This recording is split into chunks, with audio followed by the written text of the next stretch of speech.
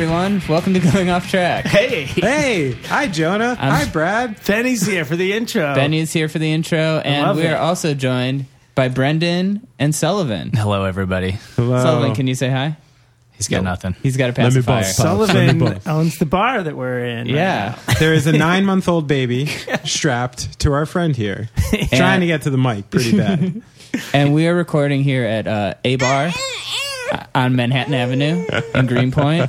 That's A, the letter. The letter A. And BAR, obviously. BAR. We tried to make it ungoogleable, and I think we've succeeded. Yeah, Brendan, could you talk a little bit about this beautiful location? Sure. So this space was another bar before us, and it was known as No Name. So if you've ever had a long night out in Williamsburg, you may have ended up here at some point in time. We took it over last year. The guys that own Three Kings Tattoo and my other company, Little Wolf Whiskey, are somehow tangentially involved in it. And yeah, it's a beautiful little space, and thought this basement would be perfect for the podcast. Yes, and yeah, we just recorded a podcast here with today's guest, Will Noon. You may know from Straylight Run. Great guys, fine drummist. Fine drummist. He also just has a new project with Jared from the Honorary Title called Mourners, who just released a song. Great name. Also touring drummer for Played with Fun, with Nate from Nate Roos, I believe is how you say it. Breaking Pangea. Prior to that, Brody. I don't know about this one. Yeah. Maryland-based originally, right? Well, this is the Philly, I think. Well, that band was from Philly. Okay. The reason, when Will came in today, I was very confident that we would be extremely chummy because we played together about 20 years ago. But, took a minute. Yeah, It took happens. a minute. But in all fairness, it should. Yeah. I certainly don't look anything like I used to. No. I couldn't grow a mustache. Right. It's It's changed your whole personality, Benny. Yeah. I think if you're going to come on this again, you're going to have to grow a mustache. Because I just noticed how out of the Brendan, loop it's you kind of are part of the here. deal. That's the only thing I can deliver in terms of facial hair. I can do mustache and a little bit of chin stuff, but that's about it. So We have I'll work sort of on a it. Super Troopers prerequisite around here. I'm rabbit then. I'm growing it. Yeah, but we talked about, all that stuff. We had some great insight on Will taking a motorcycle across country and what that was like. A lot of information on Bitcoin. Yeah, a lot of stuff. Brad gets mad when we talk too much about what we're going to say. Yeah. Oh, really? We Yeah. shouldn't As tease? I would imagine And we were- the listeners do. I thought you were supposed to wet the whistle, Brad. I like wetting it a little bit. Yeah. It's a good table of contents. It's a good Yeah. table of contents. Is it? Yeah, I think so. Because maybe if someone was like, oh, I was only going to listen to 10 minutes of this, and then they're like, motorcycle story across the country. That sounds yeah, that's a interesting. good I'll point, I I'll guess. stay in, Yeah. It's in the description. I think maybe Brad, come on, Brad.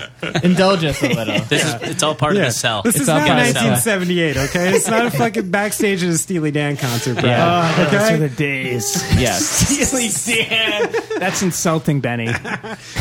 Great group. I don't know why. But yeah, I guess that is enough. That's a good tease. Yeah, We talk about investing, other stuff perfect. we don't know a lot about. So yeah, let's get into it. From A Bar, here's Will Noon on Going Off Track.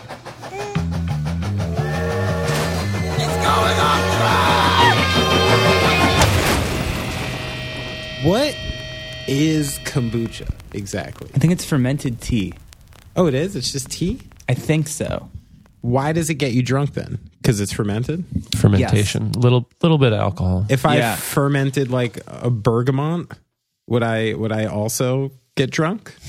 I don't know. Although more higher alcohol content kombuchas are becoming like more popular. Like a lot of places are making like 5%, like where it's kind of like you'll purposely get drunk off it, but Soon you also it's gonna get be some kind like of health benefits. A Red Bull and kombucha? Yes. That's going to be like a thing soon. Yeah, Well, it sounds like more of like a beer thing. yeah, You would just drink like a 6-pack of kombucha and get wasted. yeah. But And then beer you feel was beer once kombucha? Like, hey, we came up with this cool fermented drink.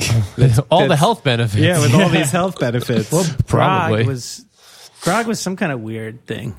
What do you mean? Grog was like early beer. And I feel like it was similar. Should I That's look like it some up? medieval shit. Yeah, is that what the grog let's shop is produce named some grog. Probably. Yeah, because I think it's like some medieval like mead and grog and Yeah. like those Well, old mead is timey. honey, right? Mead is like honey wine. Is that what you do with mead? It's a variety. Grog is a variety of alcoholic beverages. Oh, jeez. There's a grog recipe. We could make some. Originally referred to a drink made with water and rum. Brewing with Bayer. Welcome. Are you attracted to grog because of the grog shop? I do love the in grog Cleveland? shop. It's Great probably the best Cleveland. venue in Hometown. Cleveland. Yeah. Well, What's the best venue in Cleveland history? the old grog shop? The old grog shop was pretty awesome. Do you was remember the cool. old grog? Yeah. That was where I went in high school. I just said yeah super confidently. It used to be but on the turns other. out I'm singing in my head real fast. This could be fact checked. It was on the other side of the street, on the other end of Coventry. When was it open? The first show at the new grog shop was a Mars Volta when their first record came out. Oh, then maybe I never. So that have. was, I don't know how long ago, like 15 years ago. Oh maybe? no, then I never went to the old grog shop. Yeah. So They used to I have a lied. pool I did, dude. table. I played I there went like like this. I went- 93. I played. Yeah, 93. Did you hate when that definitely. happens? You're like, yeah. I was like, yeah. Oh shit. I wonder if that's totally- true. Yeah, I'm like, I don't think that's Will, true. did you ever play the old grog? fuck yeah. Yeah. Fuck yeah. I mean, I can barely remember it, but I've definitely, like, I knew the new grog shop as a new thing. Yeah. Yeah. It was like, oh, cool, they're moving. Yeah. Well, we're here with Will Noon. I will. Oh, hey. what's hello. up? How are you? Did we start? Yeah. Oh, we're yeah. starting now. Yeah, we that's how we started or roll, we're dog. starting. Cool. But But we'll cut out all that stuff you said about all those people. Thank God. We're fine. speaking of, we were talking about Cleveland. I remember when you came by the alternate press offices with Straylight Run when you guys played with Coheed and Cambria. Oh, okay. That would have been December of 2003. Whoa. 2 days before we flipped a van. Really? Oh, wow. Yeah. Goodness. And that's an interesting, because I remember that's actually a very interesting thing you bring up because I have a question from one of your friends. What? We're kicking off with some mystery. Yeah, because this is what it's Mystery about. friend. Right into it. Yeah. This is going to be very easy, I think, for you to guess. Okay. I hit up So, one of your Will friends. Noon, this is your To life. describe the mystery friend segment of the podcast is where we get inside information from one of your friends. Okay. We will tell you to explain said information, then you have to guess which friend told this. Okay. All right. And your friend asked... You win nothing. Well, I mean, He said, ask, should he win? ask Will about the time Something? Straylight Run's van almost flipped over. Wow. That's an amazing segue. Yes, yeah, right? Perfect. So this was 2 days after the Cleveland show. Yeah. So it was the first few months of Straylight being a band. We didn't have a record out or anything. We just had some demos that we put up on the internet. And I guess September was our first tour. And then, so it was December of 2003, which makes me feel pretty old. Me too. Because that wasn't like my first band, you know. This isn't like the high school band. Anyway, so we did like 4 shows with Coheed. Oddly enough, my old band, Breaking Pangea, took them on a tour, and I don't know if it's a quote, but at one point I think Josh or one of the guys in Coheed called EVR and asked them if they were being hazed. They genuinely didn't think the tour was real. They thought it was like training because it was so bad. So Breaking Pangea as a headliner, quote unquote. Wait, took they Coheed- really thought it was all like a I mean, ruse, like an elaborate ruse? I don't know if that was like a joke that was then turned into a joke, but like apparently it was so bad they were like, Oh. was this just to train us? Like, not that the tour was a joke, but that I think they had just signed to EVR and they were just starting to get going. And Like boot camp. yeah, they thought EVR Yeah. purposely sent them on like this disaster of a tour to like get them ready. It's actually not a terrible idea. No, I mean, for like all young bands. yeah, everyone should learn. You know what I mean? Everyone. Yeah. Should, anyway, I don't want to be the cranky old guy that's like, you didn't pay your dues. But I do. anyway, We'll get to that later. So It's fine. Coheed paid their dues, courtesy of me and Fred and Clint. Anyway, so Coheed took Straylight out for like 4 shows, and we were in. I think the last one was in Michigan, whatever. Somewhere in Michigan. It doesn't matter. Anyway, so we were doing like the overnight drive because that's what smart people do in December in the Northeast. You know, you drive like 17 hours or whatever it is But back like to New you York. said, like times are thin, and the idea of getting a hotel room versus driving all night is that's a serious decision bands have to deal with. Right, exactly. It's not. I mean, it's irrational in a certain sense, but it's a decision you have to make based on economics. Like you can only do so many. Rational. Right, exactly. It's a reality that we have to deal with. That we Yeah. have to weigh those things. Exactly. So we were just past Pittsburgh, coming through PA at like 9 a.m. after an all night drive, and it was just super slick, and it had just snowed, and whatever was happening, we were just trying to make it. On and 78 or 80? I think it was. You know what? I don't know, but it's that section that gets kind of hilly. Yeah. And December, and there was snow and there was ice, and it was just morning, which is like the coldest part of the day. Either way, we were in the left lane, sort of lost control, and we just started to skid and slide into the right lane on a 2-lane section. Oof. And we rotated a full 180 degrees where the trailer slid out back in front of us, so we were traveling backwards at that point. Luckily, it was snowing, but we then slid off to the right hand side, the shoulder, and luckily we just did one turn, so we just landed on our side, so we didn't actually flip over.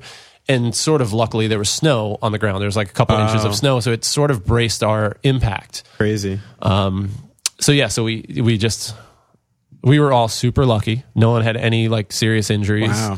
Wow. Where were you like positioned in the van? Were you like thrown over to the side? I was okay. So the way we spun with from the sort of clockwise or counterclockwise. If you're looking above, it would have been clockwise. So the back left side of the van swung out to be forward, and then finally around. It's not going to matter. It's not going to translate, but whatever. So we went over. I was in shotgun. Sean was driving, and I ended up being suspended from the ceiling at that point because my side was up. So I was hanging by my seatbelt above Sean. Shit. Like if my seatbelt wasn't on, I would have just fallen on top of Sean. So we checked to make sure everyone was okay. Everybody somehow, surprisingly, was. There were, I think, 3 people sleeping in the back. John, Michelle, and our friend Sarah was doing merch. Yeah, so everybody happened to be okay. And we had to pop my door open, the passenger side door open, and climb out what was then the top of the van. Oh yeah, because the side door. Because we were on our side. Yeah, exactly. I guess we could have went out the back of the van, but we just kind of almost died, so we weren't thinking too much. So we all climbed out, jumped off the van, and then waited for some troopers to come and whatever. So, but the crazy part about this story is that we got the van towed over onto its side, and one of the trailer tires was busted. So we went to whatever Walmart sort of place was open, had that sort of replaced, and then just on your way. And then, the snow was coming in, so we hid at a hotel. We waited it out 24 hours, but we used that van on another tour that summer. We did another 4,000 mile loop, or 10,000 mile loop, whatever it is. And I don't know how we did that. But anyway, so that's the time we almost... Again, fiscally rational. Exactly. Yeah, it was the van still goes, so let's do it. Who do you think would ask you to tell that story? Oh, geez. I mean, the most obvious cases would be John, Sean, or Michelle. It's one of those. Okay. I guess I'm putting my money on Sean. Not Sean. Damn it. Well, then next would be John, because I don't think you... It was John. Now that John who? John Nolan. John Nolan, Straylight Run, Taking Back Sunday. Yeah. Mystery friend. Thank you, John. Yeah. Thanks, John. Now that I think about it, Sean probably would have been traumatized by it a little bit more, so he probably wouldn't have wanted it to be thought of or spoken of. Yeah. One thing I remember also when we were in Cleveland was we were talking about, it's probably something you haven't talked about in a while, but it was Victory Records. Mm-hmm. Was the situation in Straylight was you guys sort of had to be on Victory because contractually? Yeah, John and Sean were still under contract from their TBS, Taking Back Sunday contract. So they still owed, it was probably a 3-record deal or whatever it was. So they still owed 2 records a piece. And, what was that experience like for you kind of in general? Because obviously, there's so many kind of weird stories from that era. And, right. We don't have to dredge it up, but I'm just curious, so much time has gone by. I'm just curious, what it was like being on the label that era. It's probably similar to a lot of people's experience because so much of it stems from Tony, who was the anchor for all those stories. I mean, he's legitimately crazy, I think, but he's legitimately crazy in a way that scares people, intimidates people, and inspires people. So all the people that complain about him like we do and have the right to also sold a shit ton of records on that label. Every time I mention it, I'm just like, oh wow, you guys really did really well on that. And I actually randomly saw Danny Bush, who was I don't know what exactly his job is, but he was promoting, he was a radio promoter kind of, working for Red Distribution, I think at the time, who distributed Victory Records. And he was he was like, man, he's like, with that second single, he's like, if that was on a full length, not an EP, like we would have really like we would have had it. But either way, like there were a lot of people working very hard, and there was a lot of money put into the first Straylight record. So it's hard to like fault them 100%. Yeah. So there were good parts that came of it. Like what we were doing at one point when we did one tour with Minus the Bear, that was amazing. There were a bunch of bands on it. Actually, Honorary Title was on that, oddly enough. But yeah, I think at one point we were selling like 4,000 records a week, like several months after, like 9 months after our record came out. And it's like, that's crazy. Yeah. To think about that right now, like if I sold 4,000 records, period, that'd be cool. But we were doing like in a week, and we weren't on the radio. We weren't, actually, I guess we did, that one song did have like some radio pockets, but it wasn't like a huge thing. We weren't like a household name, but it's a different time also. Anyway, so there's like, there are good things that come of it, but Tony is, he's like very iron fisted with the way he does things. He's very, he does things out of spite. So it wasn't a good experience overall or emotionally. It doesn't make you feel, I don't know, not many of us do this just for the numbers aspect of it. Not like I sold X records, so therefore I'm happy. Like if we wanted to do that, we'd have other jobs. Sure. The thing that's hard to understand is like you say, you do it out of spite. Like what's that man, what's he so spiteful about? Like what's the thing that really gets him so angry that he goes after everyone? Is it like disrespect? Is it, people not working hard enough? Like what is his deal with that, I definitely can't speak to that, but everybody, I think everybody knows a person, or some people have that in themselves to some small extent, where you have that chip on your shoulder, or, someone's just angry at the world. Yeah. They just like nothing, no amount of success will make them happy. No amount of, acclaim or admiration or whatever, will make them feel like enough is enough. Right. They just want more power. They want more respect. They want more money. They want, it's just a more and more thing. It definitely seems like he's got like weird confidence issues, like overcompensating for things. Mm-hmm. Like, I don't know if he was like bullied as a kid and now he's trying to prove everyone that he's the best. He's the alpha. He's top dog. He is the best. I mean, his label's called Victory, and then that I think I remember at one point John Nolan put out a solo record with Doghouse record, and Tony even made a reference to like, why would he sign to that label? Even their name is Doghouse. That's where he's going to be. It's like and the implication was that Victory is the best label. Like they picked the best name. So it was very interesting. Anyway, that's kind of like the person he is, he just needs more, and it really works, I think, in a lot of ways. Sure. It's very Trump-esque. Well, yeah, but I mean, that's what's sad. This comes up all the time with the people who are. It's like the people who reach for it the most sometimes, sadly, are just the ones who get it. And the ones who are trying to play it cool and do right by people and do all that are, it's one of the shitty things about being like an atheist, if you are, right? It's like if no one's judging you, then that's bullshit. And we should just like take everything from everyone, because who gives a fuck? Right?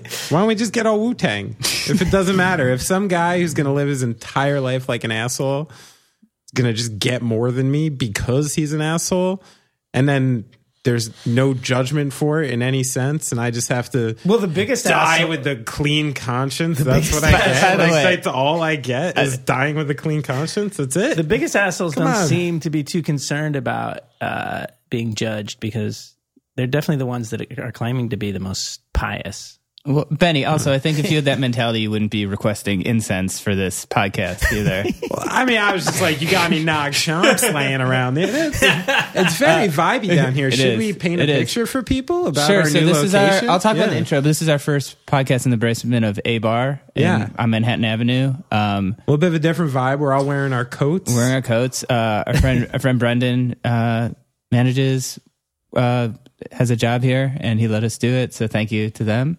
And Will, you mentioned Honorary Title earlier. Yeah. I got an email about your new band. Oh, sweet. With Jared from Honorary Title called Mourners. Yeah. Mm-hmm. today someone said, I guess your publicist was like, Jared and Will have a new band. I thought you'd be into this. And I was like, yeah, Will's coming on in like an hour. Wait, we have a publicist? Let me see. Who did it come from? It came from... Did it come from Christian? It came from... I mean, we might. I don't know It's everything. a great band name. How did nobody have that? Thank you. Yeah, I don't know. It's all Jared. He's a weirdo. It's one of those good ones where I'm like, fuck, Yeah. man, should have thought. Was it of hard to land on it? No, I mean, Jared's great, and It he's was weird. Christian. Oh, okay, Christian's- cool. Yeah. Yeah, so Christian has been managing Jared for a while, so Okay, he's gotcha. he's our manager. He's our little papa. That makes sense. Well, he's on it. Yeah, he is awesome. I just met him through kind of through Jared when I moved to LA a couple of years ago, and he's been great. But yeah, so I'm sure there's some sort of delay, but in the release of this, but as of today, the recording, we have one song finally in the world. Nice. So let's talk maybe, how did you end up in LA, and how did sort of this project with Jared come together? We both ended up in LA through relationships. His wife is out there, her family's out there, so he moved out there, and I think he was like begrudging it. He was saying, because he just doesn't feel like in LA. If you know Jared, he's not really an LA guy. He's more of like a dark, like introverted weirdo New York kind of type. But I moved out there a couple of years ago. I fucking love it. It's ridiculous. This whole like jackets and coats and winter thing.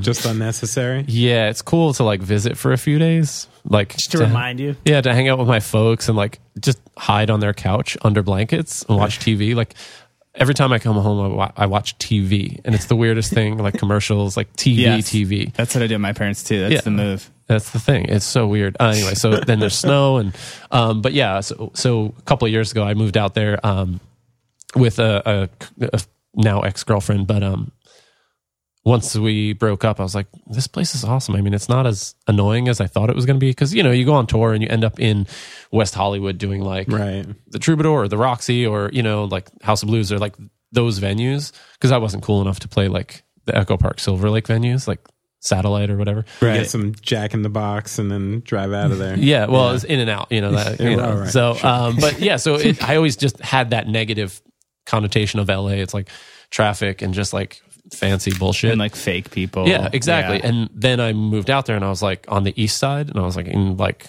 lame areas like Glendale, which is kind of awesome. And the Silver Lake Echo Park is cool, but then the Highland Parks and the Mount Washingtons and Glassell Parks, and I was like, oh, this is kind of shitty and awesome. I'm into this. I love Glendale. Yeah, and then I ride a motorcycle, so I'm like, cool, I can do this every single day of the year. Yes, this is something else I really want to talk about. Oh yeah, But I don't want to divert too much from this. All right. So you moved out there, and then you obviously had known Jared a long time. Oh right, yeah. So as I was saying earlier, we Straylight had a headlining tour. Actually, that it was one of the alt press tours, the AP tours. Oh yeah, I don't know if you were there at the time, but I was there from 2002 to 2005. So it seems like maybe it probably would have been right in there. This sounds familiar. Yeah, because I think we put the record out in 2004, so it would have been like spring of 2005. So it was like us minus the Bear. I want to say Spitalfield. Jonah, the other Jonah, Matranga. Yeah. His band, Gratitude. I know Mark from Gratitude, who's Gratitude awesome. is I don't know if you know Crumb. Good record. Anyway, so Mark's awesome. So it was them and Honorary Title, and it was an awesome tour. It was like That is a good bill. All like it was stacked. 5 bands is a lot, but it was great, and we played great venues. But so I think that was the first time I had toured with Jared and the Honorary Title, and then years later. Fun, the first tour I did with Fun, we did like a full US, and Jared was on most of that as a solo artist, playing acoustic with this violin player Dre, who's awesome. And so I like reconnected with him then, and then he had a band on Atlantic with Blake from Rilo Kiley. Yeah, they did the podcast. Cool. Nightmare of Night Terrors. Night Terrors of 1927. Yeah. Something like that. Yeah, they came on the podcast together. I'm Ron Burgundy. I remember that. Yeah. So and then the older you get, the more band names are just my God. Come on, people. Yeah. So we kind of ran into each other over the past 10 years, and he's been great. And I think he's got a phenomenal voice, and I think he's a great writer.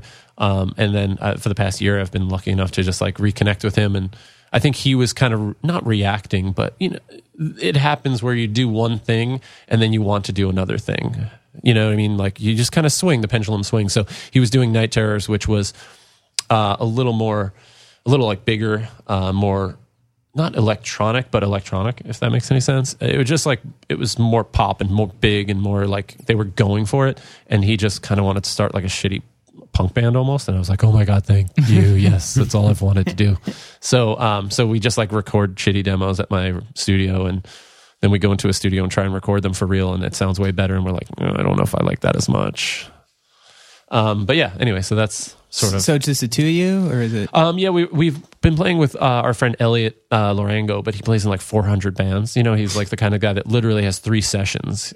When we rehearse for a show or something, he's there. He's like, okay, I can be there from like 2 to 5:30 or something, because he has whatever session during the morning recording, and then he's like rehearsing for some jazz gig at night. So he doesn't play all the shows, and he's not always in the studio with us. It would be great if it consolidated, but like having a full band is so passé. Yeah, no, it's true. I wonder, now that you have like the actual visible contrast in your life, like, do you think by living in California and creating music in California, like the place you're living and like how it affects your music, like, is your music different on the East Coast as a result of the winter and all the things you're talking about? Right. Maybe your disposition and get to California. I mean, I've lived in California for short bursts a couple times. And like, I mean, everything people talk about, I mean, it's real. Like just waking, like you feel invigorated in the morning by sunshine and weather, and just like you're not getting on the train. No, it's different. It's just different. You know what I mean? And like, and I wonder, like, have you noticed anything in that comes across in music or you're playing as a result? It's really interesting. For me, I'm just like a dumb drummer. So like I don't Stop. I don't think I'm the guy that hangs out with musicians. We've been beaten down so long. Even drummers talk about this way about themselves. You know what I mean? It's like we're like Pavlov's musicians who've been told we're it's stupid so long that we believe it now. It's funny that I'm a particular. I mean, I can play power chords on a guitar. You're a smart drummer, though. I'm a smart drummer. Oh no! Yeah. But I think personally that my like intellectual prowess isn't really musical. I mean, like I can help finish a song. Like in a band dynamic. Shut the fuck up, Brad. I'm like, I think I'm useful in a band dynamic, but like if you were like, stick me in a room with a bunch of gear, which I have a studio, like I can't create the content. You know what I mean? Like I'm just not the person who starts the song, who has the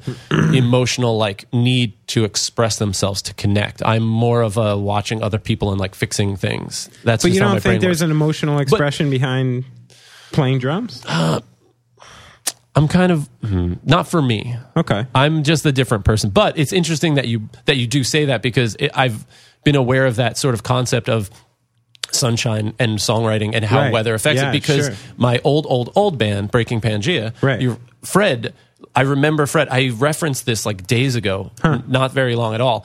I remember specifically he said that he does, I mean, maybe he doesn't want me to say this, but whatever, like not that it's a real thing, but he doesn't trust a sad song that someone wrote in somewhere like California or Southern California. He's just like, if you see the sun every single day, he's like, you don't know the depths of the, of the pain and of the thing, because there really is like a cleansing nature to like sunlight, what I mean? And I agree with it personally. Like, it's and you hard, hear it in the music. It's hard to be depressed. Like you go outside, you're in the studio and it's like a cave and blah, blah, blah. And you're like working. You get stuck or this, that, or whatever. And you go outside and you're like, it's nice out. It's so nice out. And you're like in shorts. And you're just like, everything's easy. Short, like a t-shirt and jeans. You can wear that every single day. It doesn't matter. Although you get on the motorcycle and it's nighttime, it does get a little cold. Sure. But how is riding a motorcycle not terrifying for you? Because to me it looks so fun, but it looks so scary. It's terrifying at times, and I think the reality. I think riding it, the adrenaline and the fun part of it overrides Is it really fun? Fear. Oh my God. It's literally the best experience. Really? It's the closest thing to flying that you can do. Oh, yeah. I'm sure the people that like skydive. And I include flying in that. Because flying's not, if you've ever been in like a small plane trying to pretend you're flying, you don't feel like that. But on a bike, you do. Yeah, I mean, just like in a convertible, it's just kind of hard to not have fun when you're just like, yeah, this is fun. You kind of like smile because there's like, you look around and there's nothing. But on a motorcycle, you can literally like look to your side, there are no doors. And you look down and there's no floor. There's like this very small thing that you're sitting on and that's it. And yeah, it's pretty amazing. But when you're not riding, obviously when you're riding, you have to be careful and be aware of it. But like when I'm not riding, that's when I sort of focus on like statistically, it's so much more dangerous. Like the fatality rate of a motorcycle, per mile is just off the charts compared to train, automobile, plane travel. Right. How did you kind of get into it? It's kind of in my family. My father rode bikes his whole life. He's got an old Ducati that he bastardized and right now would be like the mecca of hipsters, and of course he threw out all the cool parts and like replaced the thing. And then he's had a bike on and off. And then my brother actually got the bug before me. He's a couple of years older. And he actually ended up getting jaded with whatever kind of office-y job he had at the time. And I was back from college or from touring or something, visiting New York, and he was just working on his bike. And he was kind of in one of those spots like, I don't know, with my funk, general life, what am I doing? And I was like, well, what do you want to do? And he's like, honestly, I just want to like wrench on the bike, He's like, that's all I want to do. I'll just hang out and work on my motorcycle. And I said, well, why don't you do that? Like, and then like 2 weeks later, my mom calls me. She's like, your brother's moving to Arizona. He's going to Harley mechanic school. I don't know what he's doing. He's quit his job. And I said, fuck, nice. I might have done that. But it worked out because he did. He moved to Arizona. He went to the Harley mechanic school. He became a Harley mechanic. He was working for a dealership and then he moved to, they had a proving ground, but now he works for Harley, like proper at their proving ground. He like works on the new bikes as they test parts and do different things. They like send parts back to Detroit for the engineers to like work on. And he's super happy. He fucking loves it. Him and his like white trash friends just like ride bikes, drink shitty beer, and he works on bikes. Fun. Yeah, speaking of, so what do you ride? Right now I have a Honda Nighthawk 650 from the 80s that I bought in Nashville and rode back to LA. Brad, why'd you put your hand on your hip when you asked that question? You're like, so, brother, what do you ride? My shoulder Where'd you get that leather vest from? This is ridiculous. I ran back and grabbed this.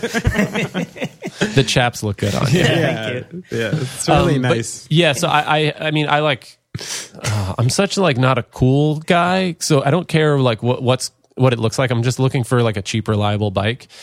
Because I do these trips. So the past couple of years, Fun and then the singer Nate Russo with his solo stuff, I've been doing these like one-off shows. Like we'll do a festival and we'll just fly out somewhere and then fly back. But instead of flying back, I just buy a bike on Craigslist and then ride it back to LA. Cool. Really?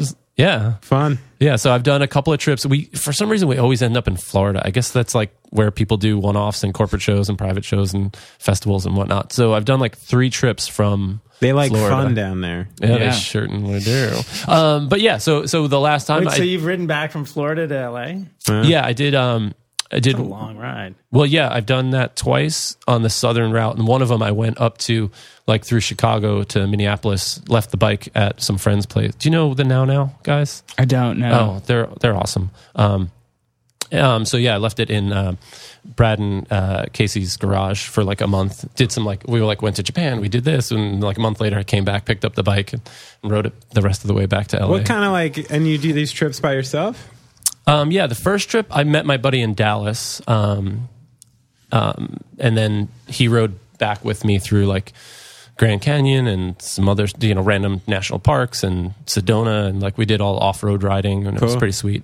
But other than that, like it's just me and how a lot long of did highway. you take to get back, like from Florida to?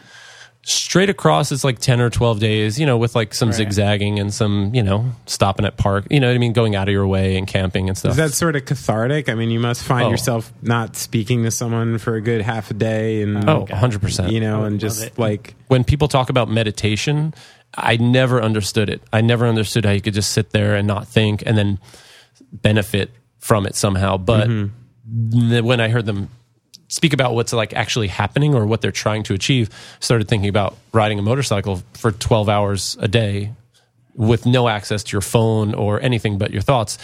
And it is this interesting thing that when you're riding, it's very important that you're present. Right. Because, you like, it's not even like driving a car, because riding a motorcycle, there's balance. So you're actually using your shoulders and your wrists and your hands to do things, and you're balancing this thing. You have to like swerve or turn or avoid things. But so you're very present, you're very cognizant of that. But when you do it for an hour or two at a time, you are able to have this weird separation in your brain where you kind of can mull something over, or you can kind of separate a bit. And I don't know how it works, but it's like not quite out of body experience, but your mind just kind of drifts, and there's part of your mind that like can latch onto an idea or a conversation, and it can kind of like sort things out in your life, So it is interesting to, I don't know, I'm like, oh, hippy dippy bullshit meditation. And I'm like, oh, fuck, I meditate. Yeah. Damn. Right. But, yeah, fuck it. It's like, as long as you can wind up in the same place, however you get there. right. I mean, I find a weird meditative quality to being stoned and looking at baseball stats. Like, I don't know what it is. It's the only, it's like the only weird time that I can think about nothing. Right. You know what I mean? I think some people do it with like repetitive tasks. Like if you were knitting or something, just some sort of small, or painting. Some people really like painting because it's a very repetitive, simple task. Whatever it is, if you find something like that, it's great. And it's a good recharge for me because of how much time we spend on our fucking phones. Sure. And, just connected and blah, blah, blah. Yeah, that's I remember when my girlfriend, who's now my wife, at one point, she was like, hey, don't they have these like little radios you can put in your helmet so we could talk to each other? And I was like, no, those things don't really work. They don't really work. It's static. That was like my worst nightmare in the world. Do you still ride? No, I got married and started having kids, and yeah. it was too much. You either wreck the bike and you realize how dangerous it is, or you have kids and you're like, I can't do this. Yeah. If anyone's thinking about having kids, I think Brad's the last person you should talk to. Because the way you make it sound is that every cool part of your life ended. Like the second one of them came out, and you're just done. Maybe I'm just one of those guys who was looking for the excuse. Like, fuck to become music, but what? Wait, hold on. Think about this. How important music and fucking motorcycles and all those things are to us, and think of how cool a baby must be. That you're like, well, fuck that stuff. I want to do this awesome new thing. Yeah, how cool is a baby on a motorcycle? Dude, all I want, that's double. All I want is a small dog to strap to my chest and ride across country with. That's all I want. What's like your dream animal to strap with you? What kind of dog? I'm not really particular about it. I just feel like, as far as animals go, I think the dog thing makes the most sense, probably the easiest. But like if there were like weird animals we could get, that'd be cool too. What about like a bulldog and a sidecar? The sidecar is interesting because it's like a leather like German army helmet or something, right, with spikes. Yeah. Or a German Shepherd might be appropriate. Shepherd, yeah. And maybe a Doberman. What's your like? Because I've always had a strange aversion to bikes. Well, not strange. Literally, the guy my brother is named after was my parents' best friend who died in a motorcycle wreck. Yeah, there's nothing strange about being terrified of a dangerous thing. Yeah, so I was like just taught from the beginning that don't go near those things. They're terrible.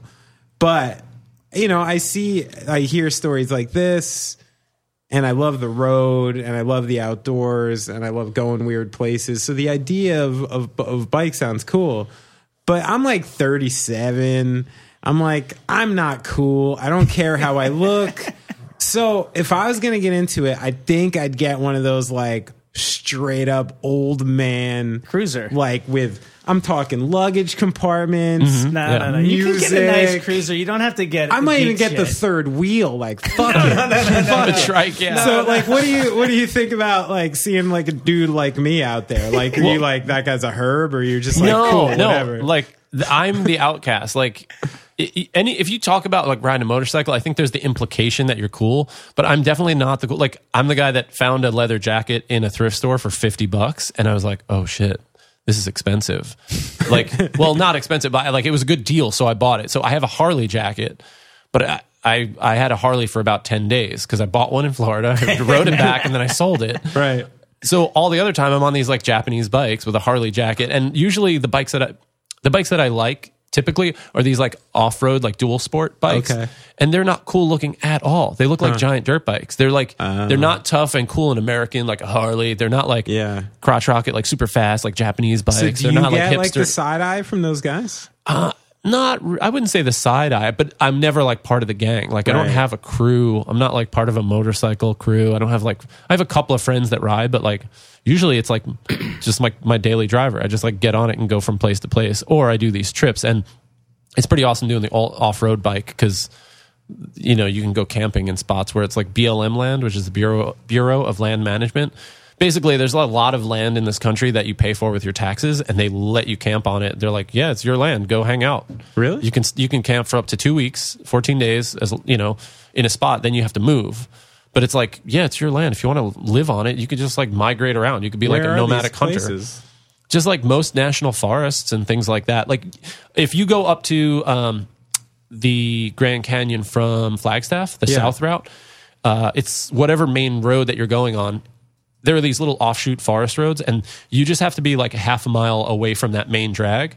And there's a sign that says like, you know, dispersed camping or whatever allowed past this point.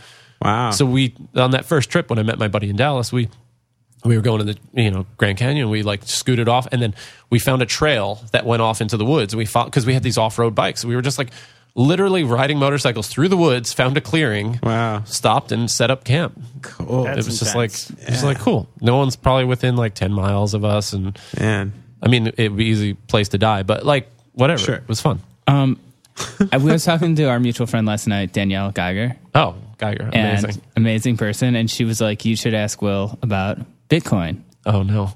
Because you were one of the first people I knew to get involved in kind of the cryptocurrency thing, which now is like you can not hear about. Oh, my God. I tripped over some cryptocurrency on the way in. Yeah. We traded some memes last night. What are your thoughts on, I guess, like the kind of explosion in the media about it recently? Well, as someone who's followed it for a while, I guess. There's a little bit of I'm kind of a pain in the ass, so I kind of liked being the guy that would like start talking about it and everyone would roll their eyes. Like basically that's what happened on tour for like 4.5 years. Basically somebody would somehow overhear something and they'd be like, oh, what's Bitcoin? And everyone at the table would groan. They would all groan and roll their eyes, and they knew that I was going to launch. And I was like, I won't do it. And the person's like, no, really, what is it? And then people would just start fading away from the table. And it was kind of, you know, it was kind of fun because I am that pain in the ass kind of guy. I like to push people's buttons and be a dick. Tell me you bought some in the beginning. Oh, yeah. I was like, I convinced, you know, whatever it was in like 2012 or something. I convinced not everybody, but like 5 of the guys. I was touring with Fun at the time, and like 5 of us, I convinced them to buy. It was like $60 at the time, and I was just like, "Yo, like, you have per diem in your pockets right now that's worth this." So like, I'm telling you, it's really cool. It's really interesting. It's really innovative, and like, we were in Europe at the time, and they were just like, fine. And they would give me like some pounds and some francs and some euro and stuff that in countries that we left. So they couldn't use them. So it was just like, whatever. It was like, here, $60 after like a month in Europe. It's like, I don't know. I have this and this and this. So I've convinced them to do it. And, you know, everybody said that I was a fucking lunatic and it's a Ponzi scheme. And I mean, people still say that, but it's like, yes, anything that you think will go up in the future, it's like theoretically you're just looking for a sucker. If you buy a car because you think it's going to be worth more in the future, you could be like, yeah, I'm just waiting for someone else, some sucker to buy it for more than I paid for it. Well, Bitcoin though had the advantage of also being useful, you know, like you could use it. It was currency. Right. Yeah. I mean, there are a bunch of factors, and it's weird because whenever I start explaining like why I think it's cool and useful and like why it could have value or more value in the future, people would be like, well, what about, you know, a credit card? Does that quicker and easier? And isn't it simple to do this? And I don't need it to do this, but just because like you don't need it doesn't mean it isn't necessary or it isn't valuable, because there are plenty of people that like don't have access to Visa. There are plenty of people, like weird countries in Africa, not weird countries, countries that I've never been to that are foreign to me. They've been using like text payments for like years because they didn't have banks and they didn't have credit card networks, but they got cell phones because they could be you know, miles and miles away from an epicenter, you know, and they were doing, I think M-Pesa was one of them, wherever it was, but now we're using we have like those prepaid cell phones, right? Yeah, Like the- yeah, exactly. yeah. We just then got like Venmo a couple of years ago, and it was like, you know, in Europe they were doing things before that, and I think these countries in like these smaller countries in Africa were doing it well before that because it was just they didn't have the systems, the robust, you know, infrastructure of payments that and banking that we have. That's So where it was most ingenuity comes from, right? When you don't have something, you create exactly. your They were just version like, of it. oh well, we have the internet, we have cell phones. Like I'm paying someone for this cell phone, I can just convert some of that payment into like a text message and Right. things like that. So, anyways, yeah. So why? So explain to me. I've always been on like I don't really have an opinion. One, it seems logical. I don't know. I've never gotten into it. Like why, in the last like couple months, has there been such like a more of a mainstream explosion about it? Like what happened? To be honest, I don't think it's anything specific, and it's kind of like you're, you know, when you love a band and no one's ever heard of it, and you're like really excited and you want to talk about it all the time, and then like they blow up, and it's like I don't know why, and then you're just like I don't know, I don't like them quite as much. Not that cool. Like anymore. I mean, you know, I I guess like their older stuff. yeah, because You it's like like Bitcoin's older yeah, older exactly, albums. exactly. I like Bitcoin's first. I like the demos. I like Bitcoin when it was $13, man. Yeah, and it's just funny. Like I'm on, you know, a couple of like group chats and things like that about it, and it's just funny to see people like posting on Facebook, and they're like, "You got to get into this. You got to do it, and you got to do it, and you got to do it." And I've seen these crashes in the past. The first one I saw was like where it was like $250, and it dropped down to 60, like in an hour or something. Wow. You know, it lost like 60 or 80% of its value, and I saw that happen. And so that was like within the first week. The first day I saw it was like $37, and I just like started reading about it, and I thought it was phenomenal. I called my friend Adam, and I was like, "Oh my god, you got to check this out!" So we spent the next couple of days being like, "How do we do it? What? This is cool. Is this real? Is this a fake? Is it a scam?" And we were reading, and then it would like double every day. And we were like, "Oh my god, it's like $65. We got to get some." And then it was like 120, and we're like, what is happening? And then like the next day it was like 250, and we're like, oh, it's going away. It's like we missed it. How did we? And then an hour later it was 60, and we're like, oh, okay, this thing has teeth. We should be careful. Like it's serious. And then a couple of years later, I saw the climb from like 300-ish, 200-ish up to 1,200. It was really exciting to see that happen.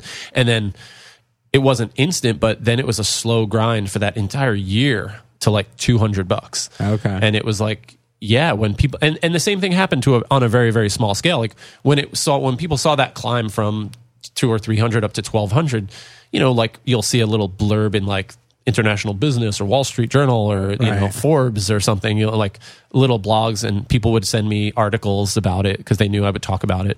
When it goes up, people talk about it. They get excited about it because they see people make money and they want to make money. Right. I mean, most of the people that are doing it right now don't know like why it has value and why other people are buying it. They just see other people buying it and they want it. You want in, yeah. Yeah, they saw it, you know, it triple, quadruple, or they saw it go up 10x, you know, 10 times the value in less than a year. And it's like, they want that. Right. I'm pretty fearful. Warren Buffett has a great quote. I've been saying this a lot recently, but he said that you should be greedy when people are fearful and fearful when people are greedy. And that's sort of what I was doing. When people were fearful of this in the past, they didn't know what it was. They called it a Ponzi scheme. They said I was stupid. I was like, oh, I'm taking this opportunity to take advantage of this thing that I've researched a lot. And I think I understand a bit. And this person that's arguing with me has not researched it at all. Right. So I was like, I have the upper hand here.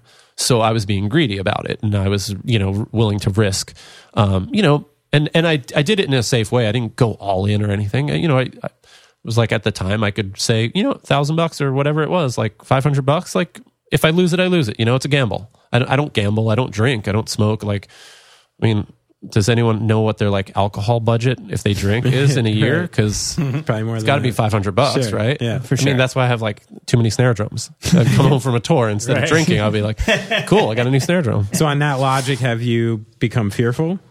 Yeah, exactly. Are you So that's thinking the about getting transition out of it? Well, that's the thing. I have been. I've been like backing away for because I've seen two of them, these like sort of boom and bust cycles. Right.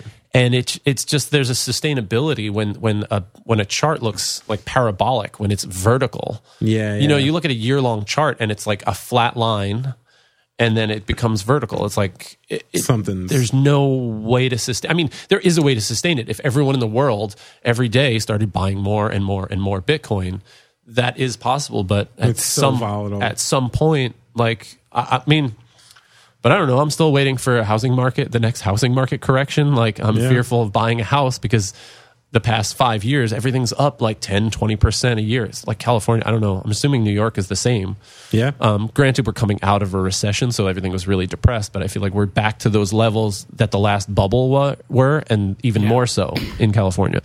I mean, Warren Buffett, the same man, also my favorite quote from my really shitty E-Trade account that I keep, that I like to think about is, you should never buy anything you don't see yourself owning for 30 years.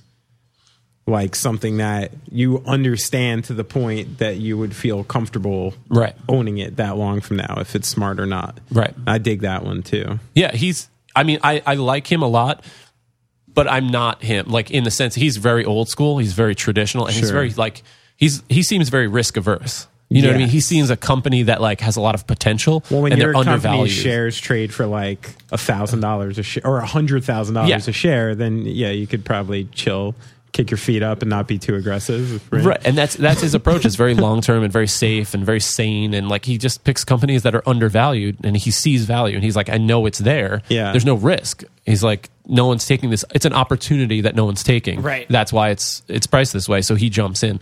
Whereas Bitcoin is not that. It's like a completely new sort of technology, and it's a new like program that it solves these little problems in a way that people hadn't done in the past, and it's really interesting, but I don't think he fully understood it.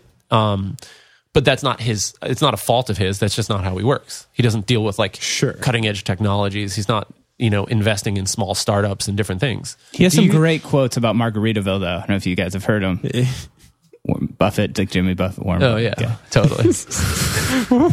Transition. Jonah, why don't you relight that incense? Jonah's getting lonely over here in the corner. Yeah, what why happened? did I fucking have to talk about motorcycles Jonah's and over there. Bitcoin? Yeah, and now I think Jonah's I've polishing expressed- nickels. It's like, This is what it's like when you start talking about Bitcoin. It's like everyone's eyes glaze over, and they're like, No, I think it's interesting. I'm the I opposite. just I'm think, sitting here going like, fuck. I think it's interesting. I just think Like, I would imagine gotten if woke. I were you, it would be just annoying.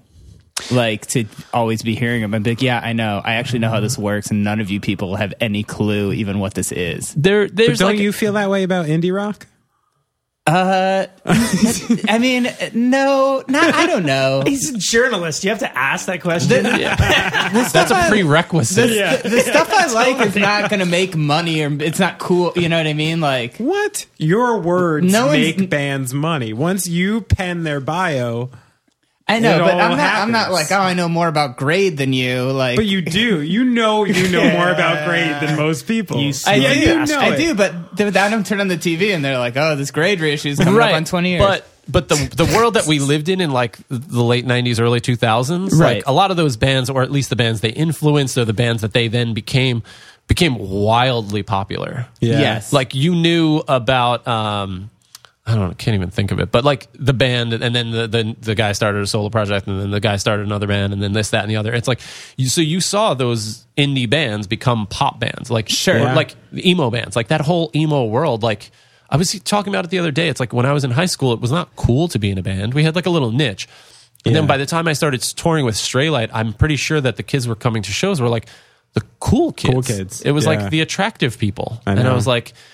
So is being in a band like the equivalent of being on the football team? Is it like, are they cool now? Well, It was like for a went minute there. mainstream. You know what I mean? Not anymore. You're a perfect example of that, though, to like even a larger extent, like playing with Jack or with Nate.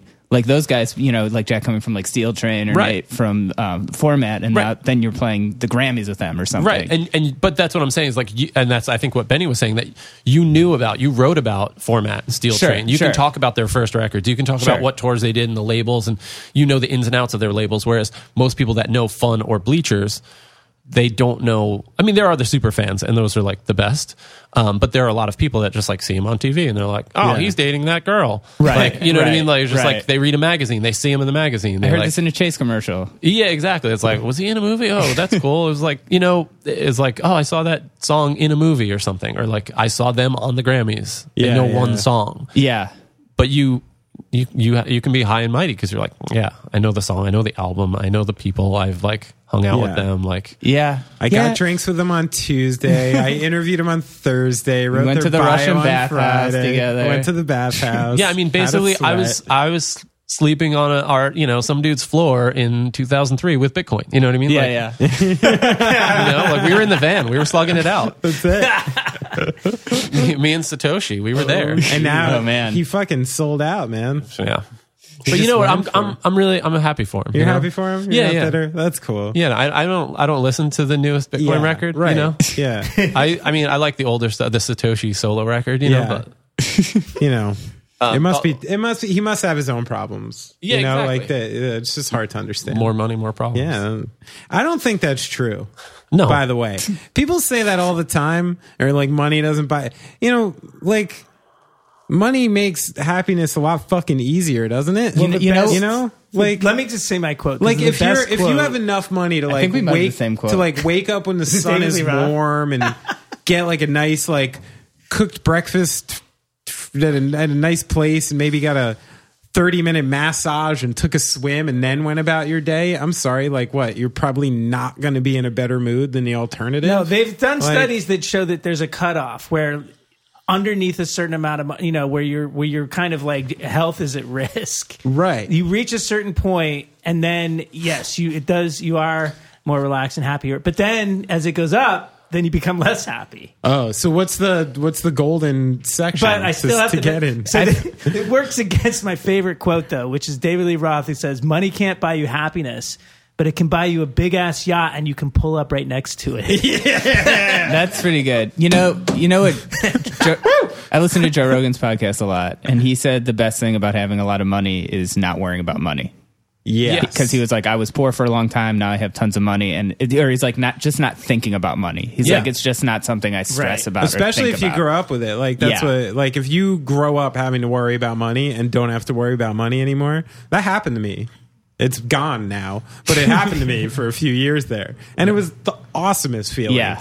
To just pay your bills without Yeah. fucking reviewing your account, like with a fine tooth comb, just knowing it's in there. That's awesome. Yeah. Like, that's a good feeling. No, that is good. And you don't have to be exorbitantly wealthy. You just have to reach that. Yeah. That Or whatever it is. live within your means. You know what I mean? Which you can't do at a certain level.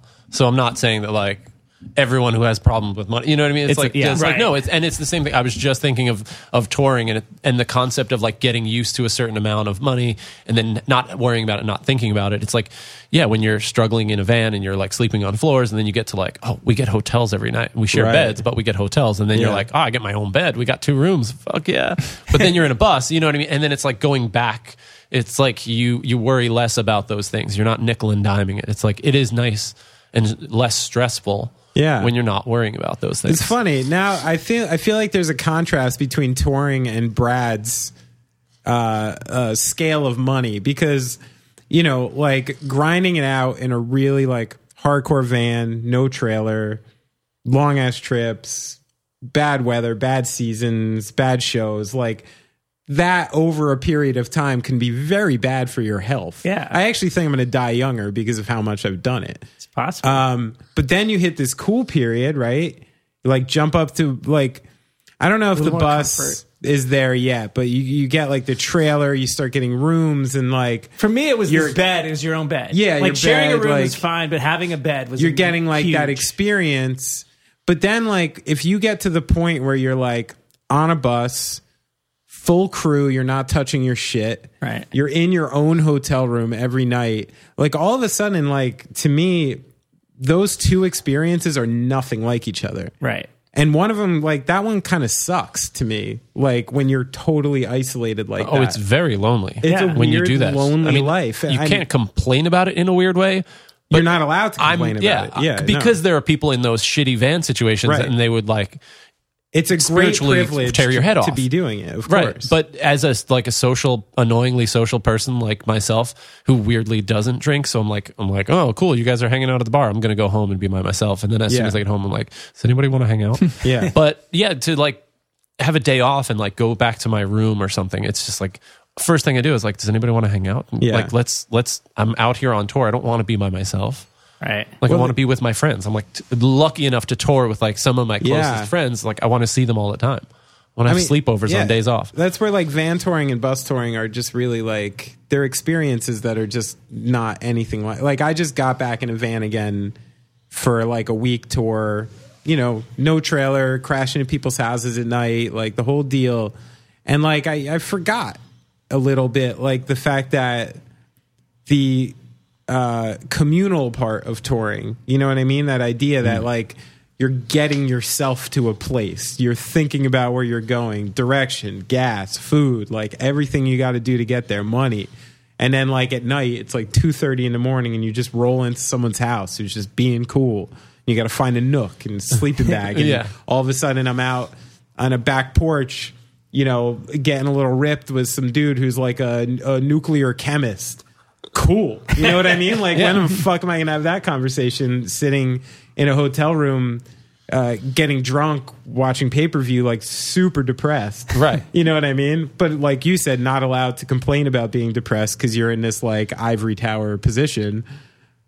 But, you know, it's just a totally different experience. Well, it's when you like have a contrast. When you have, you know, when you're essentially, it's when you're working together in that the van days. You know, it's like you have a goal, and it's not.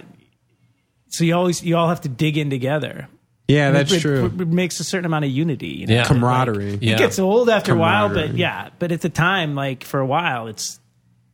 Yeah. That's I always think of like the best of times, the worst of times. Those van touring days, it's like literally when things are on, when the other band rolls up and you're like in the parking lot and you have like 3 hours to kill because like the promoter didn't show up or whatever, you know, and you're just like, you make up a fucking game hitting things with sticks or whatever it is. Yeah, it's like, you haven't showered in days. It's like the best thing. It's a pure visceral experience. And then 2 days later, the axle is like on fire and melting and you're just on the side of the road in the middle of nowhere. You don't even know which side of the state line you're on. Right. Yeah. And you're just like, I don't know how we're getting back or when or if we should and what I'm doing with my life because I should probably go home and I'd make more money or I'd lose less money if I went home right now. Yeah.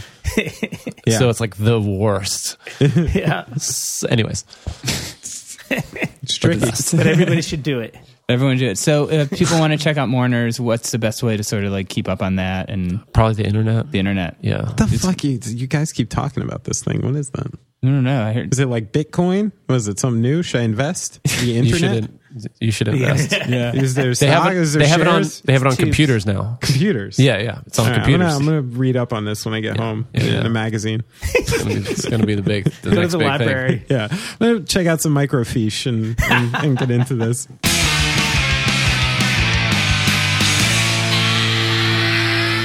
Hey, what's up, Sullivan? What do you got? What's up, man? Oh, he's like, I'm on the spot now. I don't like this. Oh, I can't do it. All right. Thank you to Will Noon for coming by. Thank you to Brendan and Sullivan at A-Bar for having us. Hey, look, he perked right up. He knows his I name. know. Check out Will's new band, Mourners, with Jared from the Honorary Title. And what else? If you want to support this podcast, Brad, how do you do it? Patreon.com/goingofftrack. It'd be great.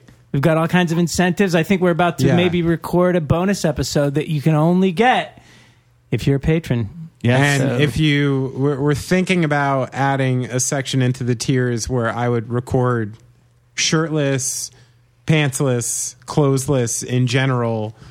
what's the price on that? Well, Sounds like a premium. You may already owe some people drum lessons. that's we've fine. got some big patrons. And we'll go up if I do them without clothes. I think it'll go down.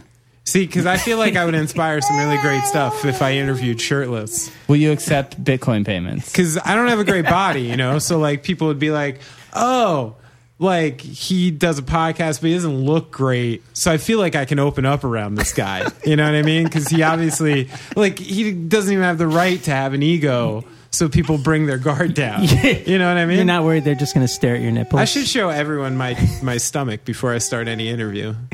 And just to level the playing Just field. to level the playing. Yeah, That makes sense, you know? I guess. Yeah. You know, because... All right. Okay. So yeah, you can also go to goingofftrack.com or you can go to venmo.com/offtrack. Is that right? yes. Yeah. Or you can just go to iTunes, leave us a nice review, tweet at us, say hi to us if you see us walking around. Yeah. Just make us feel good about ourselves. Come to the bar. Come to a bar. Yeah, come to A Bar. They do a lot of... Come to A Bar and have a drink and have a kombucha on tap. Yeah. And tell them that you came because you heard it here. Yes. Maybe and we'll then get some tell them free to tell beers. Brendan. It's a couple steps. Well, good, guys. This was succinct. Yes. This is good. Yeah, this is good. Sullivan, do you have anything else to add? He's eating the microphone. Right. He's on some Jello Biafra shit. This is Episode good. 500 will have more valid content. Right now, he's got nothing. All right. All right. Thanks, everyone, for listening. Thanks to Will for coming by, and we'll be back next week. Woohoo! Oh, there it is.